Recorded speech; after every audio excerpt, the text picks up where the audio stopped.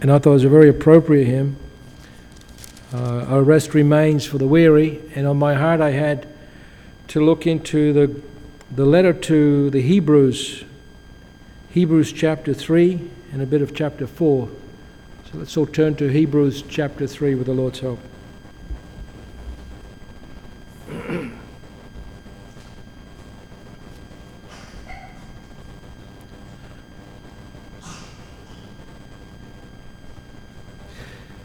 Wherefore, holy brethren, partake Jesus, who was faithful to him that appointed him, as also Moses was faithful in all his house.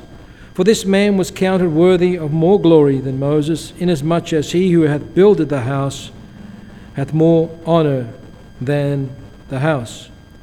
For every house is builded by some man, but he that built all things is God. And Moses verily was faithful in all his house, as a servant for a testimony of those things which are to be spoken after. But Christ as a son over his own house, whose house are we, if we hold fast the confidence and the rejoicing of the hope firm unto the end. Wherefore, as the Holy Ghost saith, today, if you will hear his voice, harden not your hearts as in the provocation, in the day of temptation in the wilderness. When your fathers tempted me, proved me, and saw my works 40 years. Wherefore I was grieved with that generation, and said, they do always err in their heart, and they have not known my ways. So I swear in my wrath, they shall not enter into my rest. Take heed, brethren, lest there be in any of you an evil heart of unbelief in departing from the living God. But exhort one another daily, which is called today, lest any of you be hardened through the deceitfulness of sin. For we are made partakers of Christ if we hold the beginning of our confidence steadfast unto the end. While it is said, today, if you will hear his voice, harden not your hearts, as in the provocation. For some, when they had heard, did provoke. Howbeit, not all came out of Egypt but by Moses. But with whom was he grieved 40 years? Was it not with them that had sinned, whose carcasses fell in the wilderness? And to whom sware he that they should not enter into his rest, but to them that believed not? So we see that they could not enter in because of unbelief. This epistle was written by someone, doesn't say in the beginning, as it normally does with the introductions, such as with the introductions of the epistles of the Apostle Paul. There's speculation as to who could have written this. Some of it seemed characteristic of the Apostle Paul, but the fact that he never had an introduction doesn't make it definite who it was. Nevertheless, we do believe it was written by the Holy Spirit as he inspired the author to do so. The backdrop to the book of Hebrews, as mentioned in times past, was written to Christian Hebrew believers. There is no question in my mind and in the minds of many, he's speaking of believers. He says in the first verse of chapter 3, wherefore, holy brethren, partakers of the heavenly calling, consider the apostle and high priest of our profession, Christ Jesus. This was could be the believers in, whether they were dispersed throughout Israel or other parts of Asia and maybe Europe, but it was written to Christian Jewish believers. However, it seems that these Christian believers that were Jewish, it seems like they were having a hard time. They were having a hard time in being fully committed to the path that they had embarked on after believing in Jesus Christ. the writer goes all the way from creation, all the way into the early servants of Christ, of God, being Moses, Joshua, and then Christ. And as some of these Jewish believers wanted to go back, if you will, into Judaism, it seems, many stern warnings were given to these particular believers. And he gives a parallel between what happened in the wilderness and what's happening at this point in time with the believers in the regions. And I was amazed of how many therefores and wherefores are contained in the first 4 chapters. I just counted this morning. I was going through and I said, wherefore, therefore, wherefore, wherefore, therefore, therefore. This is one long argument, one long dissertation that has logical flow. Because of this, therefore, and because of this, therefore. And you've got to go back to see what it was that he was talking about. It was one long argument about the superiority of Jesus Christ, about the steadfastness of God in His Word, about God's justice, about God's grace, about God's mercy, about God's holiness. And you can go on into towards the end of the book when he talks about the sanctuary and all the services and ministries in the sanctuary, about the blood of Christ and how it would eventually come as prophesied, as a foreshadow in all the ministry of the priests in the tabernacle and in the temple. But it's full of warnings. How many times will you see, if you go back to chapter 2, therefore we ought to give the more earnest heed. Pay attention earnestly to what has been said, what has been done for us. And the warnings continue into chapter 3, 4, 6, 10 of God's grace and yet God's justice and holiness.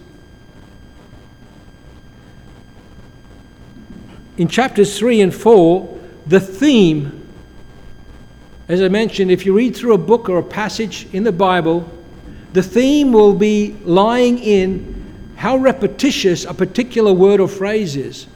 And in chapter 3 and 4, it talks about the rest. The rest for God's people. In the beginning, in the first chapter, it talks about God's creation, how God had created the world through Christ. Christ was the executor of the plan. God was the architect of the plan. And God made the heavens and the earth, and on the 7th day He rested. God found it good to rest on the 7th day, the Sabbath. That's what Sabbath means. It's the rest. It's also synonymous with 7. And from the very beginning, when man fell and man came to a point where he became so corrupt that God said, I'm going to put an end to sin, I'm going to send a flood, and I'm going to destroy the world. He appointed a man by the name of Noah to build an ark. For 120 years, the scripture tells us. He built an ark, but he was a preacher of righteousness. He was preaching the word of God even, 4,000 years, 5,000 years ago. And God used him, and it so happened the word Noah actually means rest. God was going to bring rest to these people that was corrupted and sinful, that it reached the heavens, and yet Noah couldn't do it. Right after the landing on Ararat and the people being multiplied all over again, sin came back into the world because it was in man. Death reigned from Adam to Moses. And man will not find rest in this world. That's the whole point here. Unless you find it in God, you won't find it anywhere else. And these Jewish believers were looking for rest.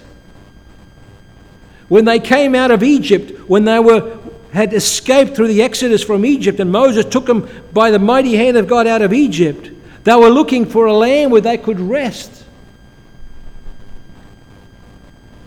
where they could have peace, where they could have freedom from their enemies. But guess what? Guess what came with them out of Egypt? Flesh and blood came with them. Someone once said before to me, he says, you may escape to this country, to that country, running away from your problems, but guess what? Guess who's waiting for you on the other side on the shore? The devil.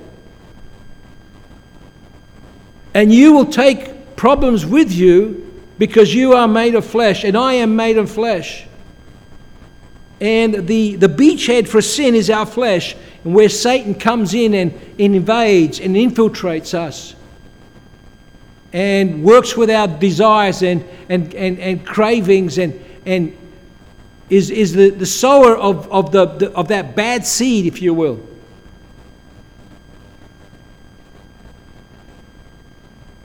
We will not have rest until we have it in Christ. Noah didn't bring rest. Moses didn't bring rest. Jesus, Joshua that is, it calls him Jesus in the book of Hebrews. Jesus or Joshua didn't give them rest, although he took them into the promised land. It wasn't the kind of rest that God is talking about in chapter 3 and 4 of Hebrews. This was not this eternal, blissful, divine rest that he was talking about. The rest that he was talking about was the rest that we have in Jesus Christ. And in Matthew chapter 11, Jesus says, "Come unto me, all ye that labor and are heavy laden, and I will give you rest." He's the one that no one can compare to. Although they always refer to their father Moses, or to their father Abraham, or to whoever the great prophets were of his time, yet no one can compare to the uncomparable Jesus Christ.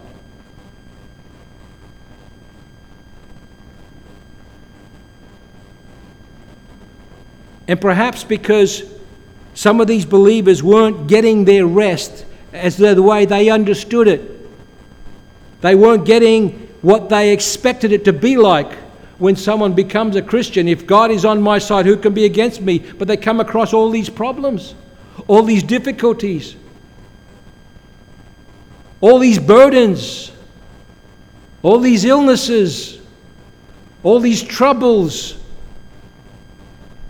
And so they come to the conclusion, I don't think I'm on the right path. And guess what happens? Well, if God hasn't solved this for me, I better take this into my own hands. Let me solve it. Because God's not answering me. What did they say in the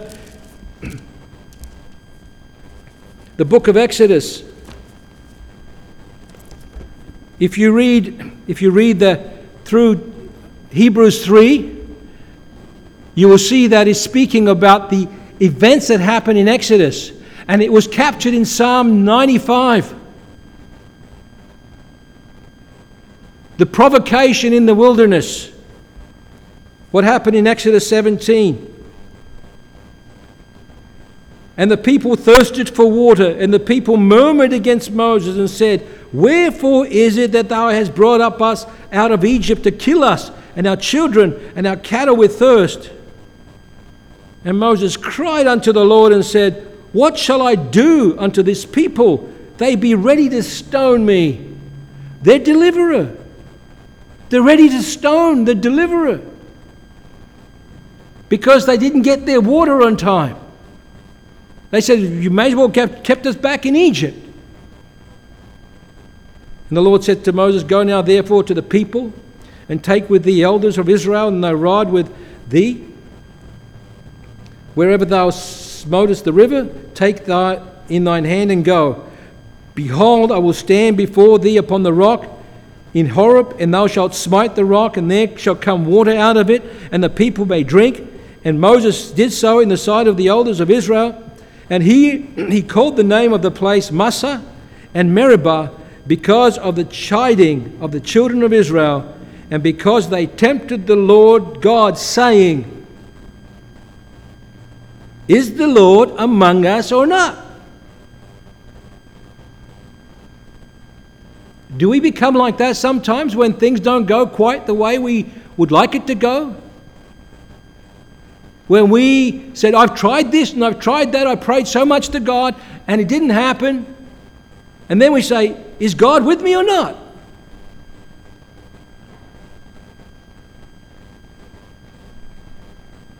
That was the problem. When they came across, that, by the way, that was, I think, their first major challenge. After crossing the Red Sea, the waters of Meribah, that was the first major challenge. Or close to the first. It was very short into their journey into the wilderness. They forgot the taskmasters in Egypt. They forgot the cruelty of Pharaoh.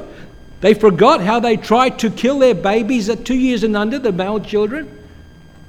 Now, because they are thirsty, now God's not with us.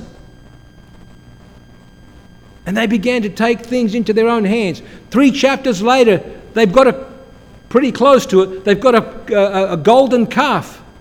Moses is up in the mountain for 40 days and 40 nights, getting the law from God, going to bring it down, and they're rising up to play, Scripture says in 1 Corinthians 10.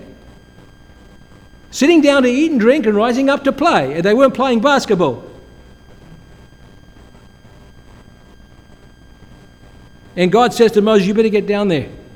These people are imagining, thinking up really wicked things." Moses comes down, he sees them basically with this idol that they had built, and he takes the tablets and smashes them down in his anger.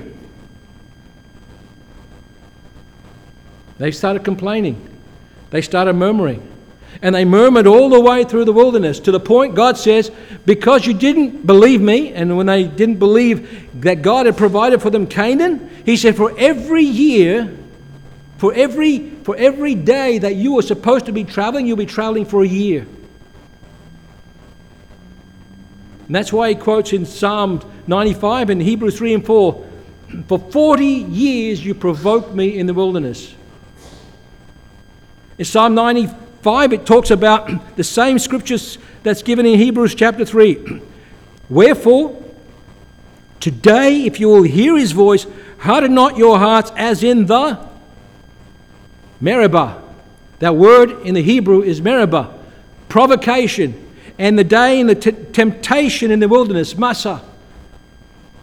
This became symbolic of their journey, of the discontentment, of their lack of faith, of their distrust when things weren't going their way.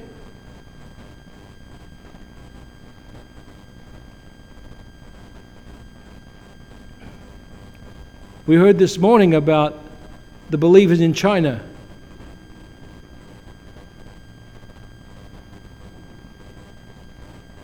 All the persecuted Christians, how they would love to worship with masks on if they had the freedom. Are there other things in our lives that we can use as excuses why we shouldn't do this or we shouldn't do that? Because it's too far, it's because it's too hot, because it's too cold, because they can do it without me. Brothers and sisters, do we realize that we need each other?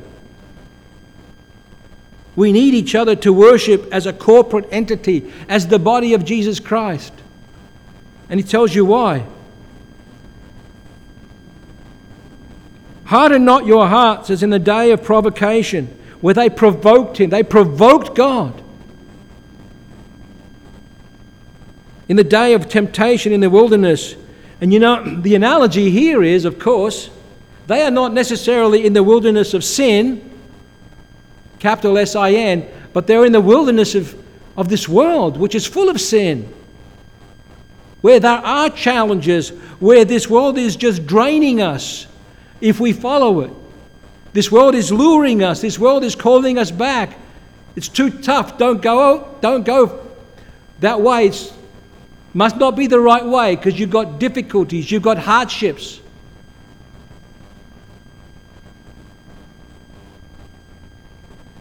But they don't know that God has given us these hardships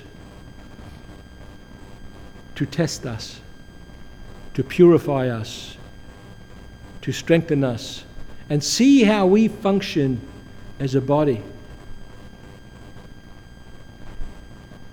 This is a very serious matter when we have in the church people that are struggling, but I don't want to get involved because it's too inconvenient, or it's too hard, or I've got other things to do. Could you imagine that if everybody did something to help someone else, how much lighter the load will be, how much the burden will be reduced? When Moses said, and he was going to give up, he said, that's it, I've had enough. I want to die, God. I want to die. Or the time when he came to his father-in-law, Jethro. And Jethro said, Moses, you take too much upon yourself. Get 70 other elders, other people that you can delegate this work to, and let them divide up into tribes of numbers of 50 and share the load. And guess what? If I don't do my part, I make the part on somebody else's shoulder heavier.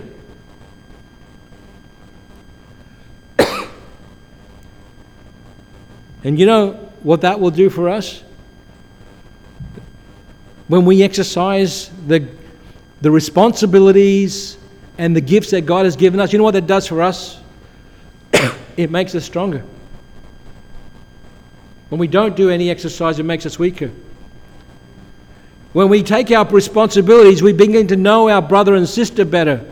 We know what their needs are. We know what to pray for. We know how to encourage them. And when we do that to them, they can do that to others. And it multiplies. That's the whole meaning of the body. Every joint is fitly framed together. And the muscles don't work in isolation. They work in conjunction with other muscles and bones. And you can carry more, you can do more, you can perform more, you can glorify God more. And then we don't have time to think about the idle stuff, the stuff that weakens the body, the useless stuff. It says here, you proved me, tempted me 40 years. I was grieved with that generation. You know, God has feelings. God has feelings. I was grieved. The Holy Spirit is grieved when we sin, when we disobey. Excuse me. It's pretty dry up here. The Holy Spirit is grieved.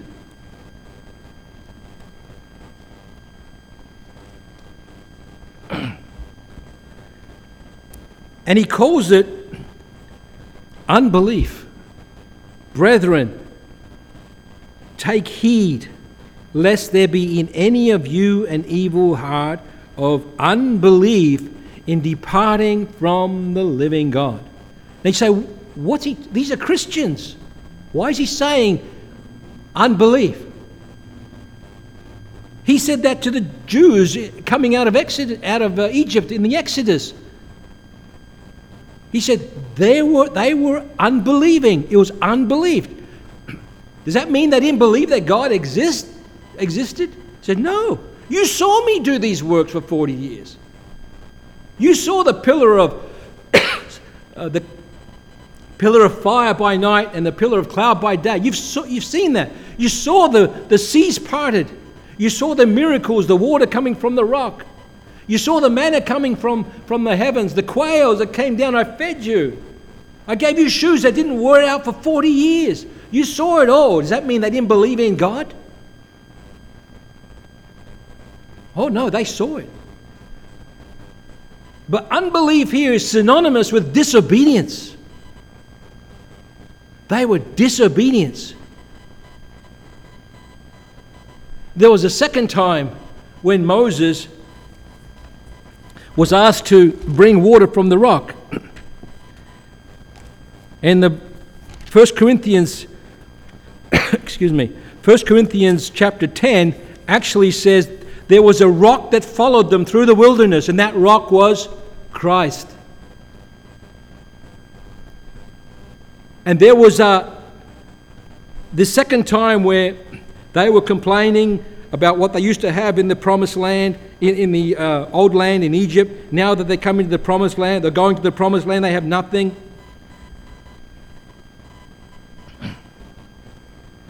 They complained again in Numbers chapter 20, and there was no water for the congregation, and they gathered themselves together against Moses and against Aaron, and the people they chided Moses. He told him in another place, told them, "Why are you chiding with me? Why do you tempt the Lord?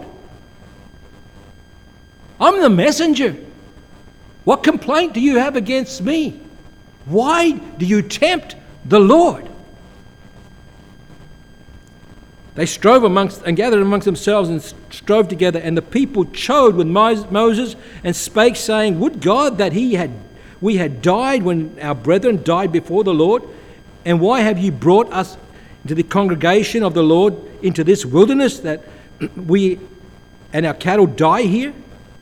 And Moses and Aaron went from the presence of the assembly unto the door of the tabernacle of the congregation. They fell on their faces, and the glory of the Lord appeared unto them. And the Lord spake to Moses and said, "Take the rod, gather the assembly together, thou and Aaron thy brother, and speak unto the rock, and before their eyes, and it shall give forth his water, and thou shalt bring forth it to them water out of the rock, so that thou shalt give the congregation and their beasts to drink." Not only the people, but all the cattle. And Moses and Aaron gathered the congregation together before the rock, and he said unto them, "Hear now, ye rebels."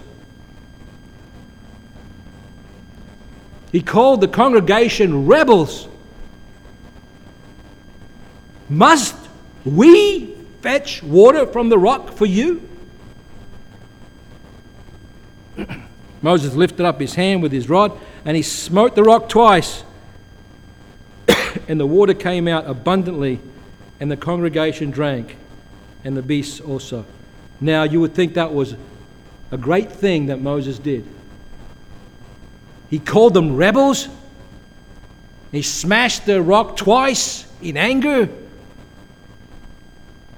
And you would have thought that God said, "Well done, good servant." What did God say? And the Lord spake unto Moses and Aaron, "Because ye believed me not, to sanctify me in the eyes of the children of Israel, therefore ye shall not bring this congregation into the land which I have given them." You're not coming into the promised land, Moses. You're not coming into the promised land, Aaron. This is the water of Meribah, because the children of Israel strove with the Lord, and he was sanctified in them. At first glance, you would think that because of the disobedience of Moses, he didn't speak to the rock, but he hit the rock twice, that was the reason, the only reason, that he was disqualified from entering the promised land. But I think there's more to it than that. Because when God gives gifts to his children, he does it unbegrudgingly. James says he's the father of all good gifts. He's the father of lights, and giveth us, his children, gifts without upbraiding us, without telling us off, saying, "Well, here it is if you want it." Moses and Aaron, at least Moses had the rod, did not sanctify God, because God willingly gave of the water to the children of Israel. even though they were rebellious, even though they were murmuring, he wanted to show them he does care for them. He does have a heart for them. But number one, Moses didn't obey his law or his command to speak to the rock. And number two, he made it sound like the Father was giving this reluctantly, begrudgingly, upbraiding them, telling them off.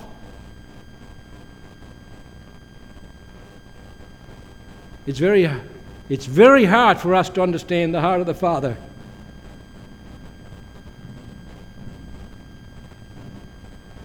Moses didn't sanctify the name of God. Remember Exodus chapter 34 when he was looking for a sign from God? For him to lead the children into Israel, into Canaan back then. He wanted to see God. So God passed before him, hid Moses in the cleft of a rock.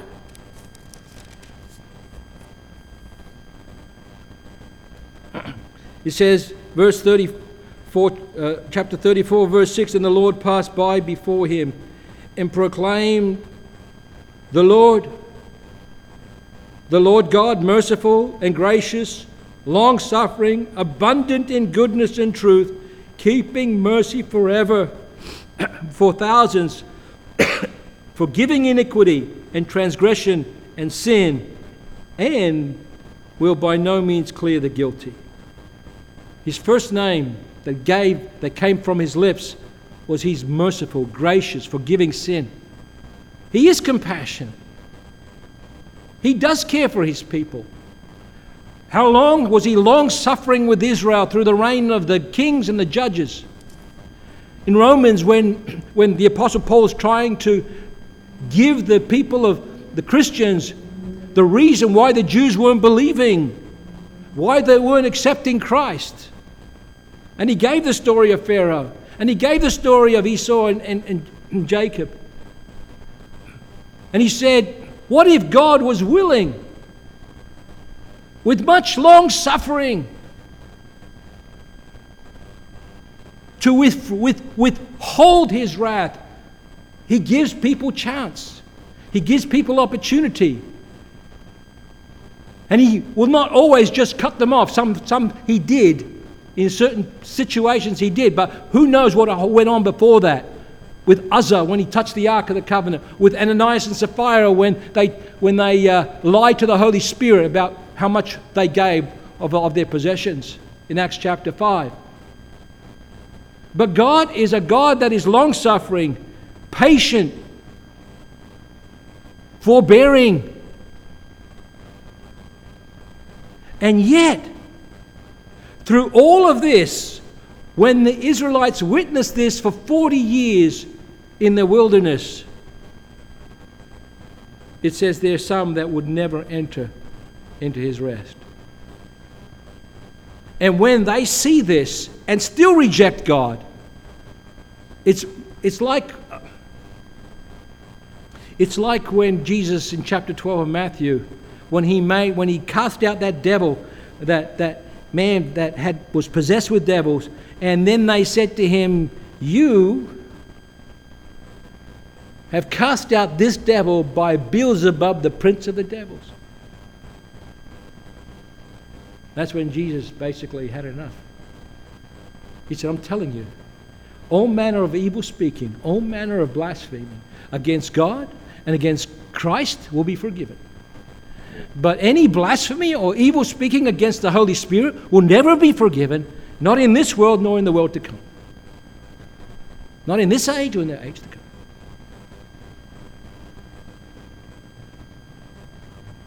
God says, for 40 years, I've shown you, I've demonstrated my power, I've demonstrated my love, I've demonstrated my patience, I've fed you until it's coming out of your nostrils. And yet there's some that rejected me. But with whom was he grieved 40 years? Was it not with them that had sinned, whose carcasses fell in the wilderness? And to whom sware he that they should not enter into his rest, but to them that believed not? Believing not doesn't mean they never believed in his existence, but rather they never trusted what he said. It came too late. I'll take things into my own hands.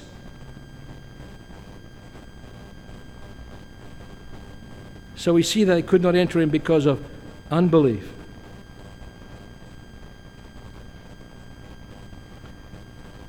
In chapter 4, there are 6 therefores. I counted them this morning. 6 therefores. Therefore, fear, lest the promise being left of us, entering into his rest, any of you should seem to come short of it. Verse 6, seeing therefore it remaineth that some must enter therein, and they to whom it was first preached entered not because of unbelief. And he keeps going, therefore. This is a logical flow of reasoning. God is reasoning with his people. Come, let us reason together. He's not unreasonable.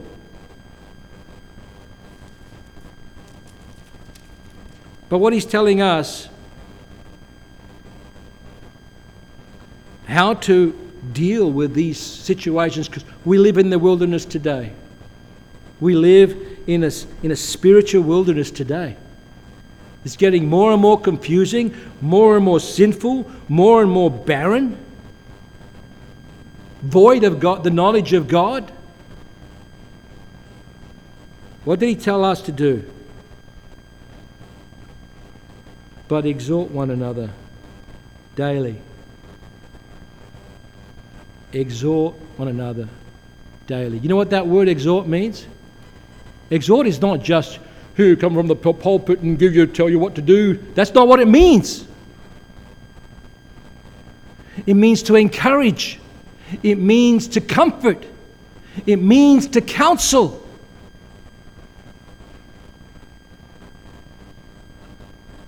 My dear brother and sister, this is not a condescending speech that we give from the pulpits every week.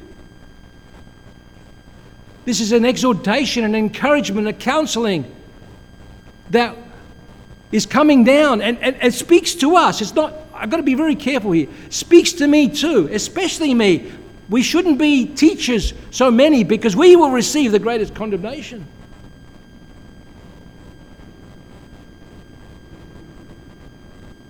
Exhort one another daily. We're separated by a week of work and personal businesses and everything. Then we think we'll come back together on a Sunday and we'll be together at least for 1 hour, and then we bolt out the door. Do we come back? Do we spend time with each other? And I'm guilty of that. Not enough.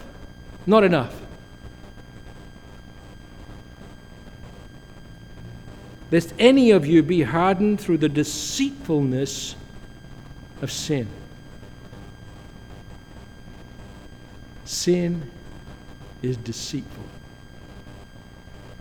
When we're in a barren land, when we are in a difficult struggle that we're going through, where there doesn't seem to be any help coming, at least not the way I expect it to, then we start getting, how can I help myself? What can I do to make myself feel better? What can I do to now fulfill the immediate need I have? We had that discussion on Wednesday at CFG. My immediate need, what is it? What is it?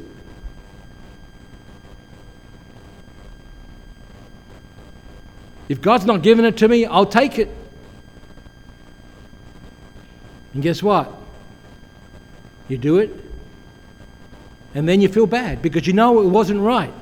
You know that's not what God wanted for you, but it satisfied your immediate need. And we have what we consider need. Remember one thing.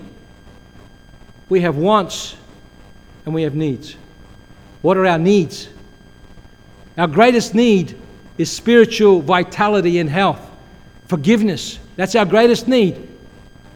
That's why Jesus in his prayer said, and forgive us our debts as we forgive our debtors.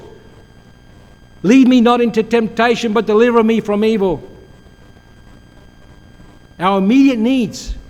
Of course, we need daily sustenance and food, but that's not our primary, if I can put it that way, our primary need. Because when we grab it for ourselves and we don't check our minds, we go with our emotions, we make the wrong decisions. Emotions are not supposed to be leaders. Emotions are supposed to be followers. When we know we've done something right, we should feel good about it. But we don't do something because we feel we need to do it. Because after we've done it, and we realize what we have done, then we know our emotions take a plummet because I did the wrong thing. That's what happened with Adam and Eve and happened with every single human being every time they sin.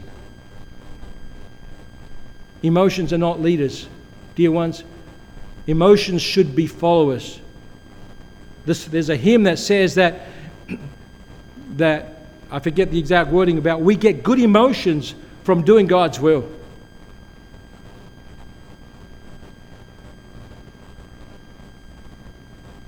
And what the writer to the Hebrews is saying, there's only one that can do this for you.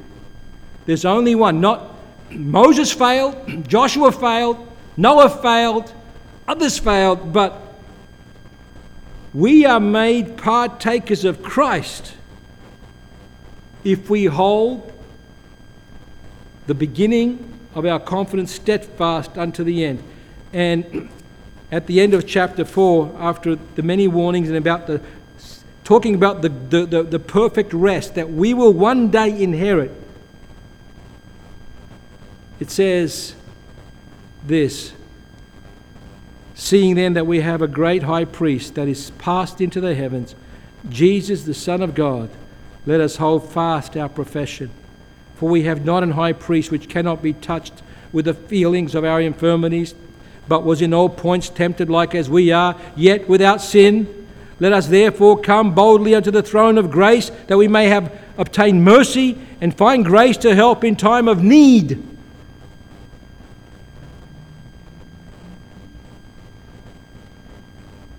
He is that wonderful, mighty counselor of Isaiah.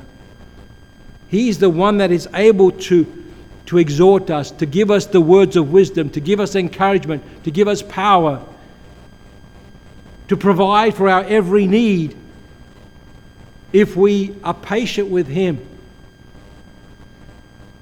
He will provide for us. And He gives it in a way where He doesn't do it begrudgingly. He wants to give us, but He wants us to be patient, long-suffering, trust Him. Not when we want it, but when He knows it's good for us.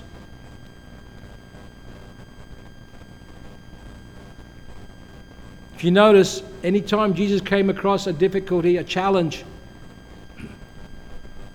and He healed people, and He raised people from the dead,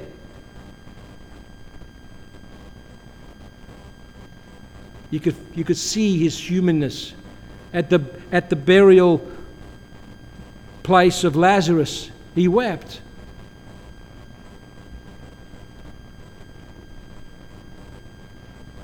When Jairus' daughter was sick, as a human, He touched her hand.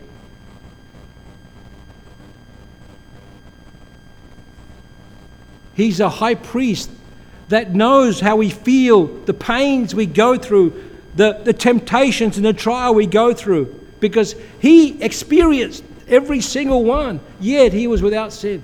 So when He comes to us, He weeps. We may not hear Him, but He knows our predicament. He knows how we feel.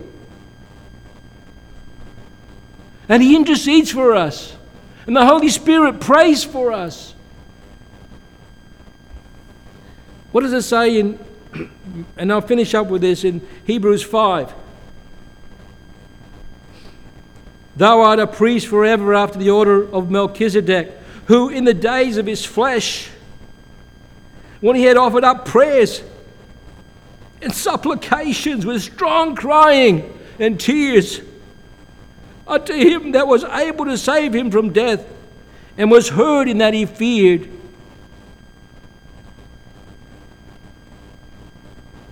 Though he were a son, yet learned he obedience by the things which he suffered, and being made perfect, he became the author of eternal salvation unto all them that what? Obey him. When was he in strong crying and tears? Two places. Gethsemane and Golgotha. When he cried out to God and from the cross, and when he pleaded with the Father in the garden. He does care. He's the high priest that feels all of our pains, all of our sufferings. But he wants us to wait on him. And he will provide what we need, not what we want, in the time that he knows we need it. May the Lord bless the word. To him be the glory evermore. Brother, please find a hymn. I'd just like to, in closing, read a couple more verses from the song that we have sung, 35 from the Zion's Harp. Verse 4 says, "Oh, arouse our feeble powers, from things earthly set them free, that our plans and all our efforts may be hallowed, Lord, to Thee. Far from fear of men and worry, far above mere reason's scope, past all dread of scorn and suffering, lift us by our blessed hope. Let not those Thou hast purchased be the servants here of men, for indeed the great atonement cleansed us from every sin, pure and free of every blemish, and made more and more like Thee, grace for grace from Thee receiving, truly blessed will we be." And the last verse, "Love, O draw us in Thy dying, give us paradise with Thee, all that cannot heaven inherit, with Thee crucified let be. Come then, O Lord, O do not tarry, let us now the time redeem, for when our freedom there is dawning, we shall be as those who dream." May the Lord bless the word, and to him be the glory evermore. This concludes our service.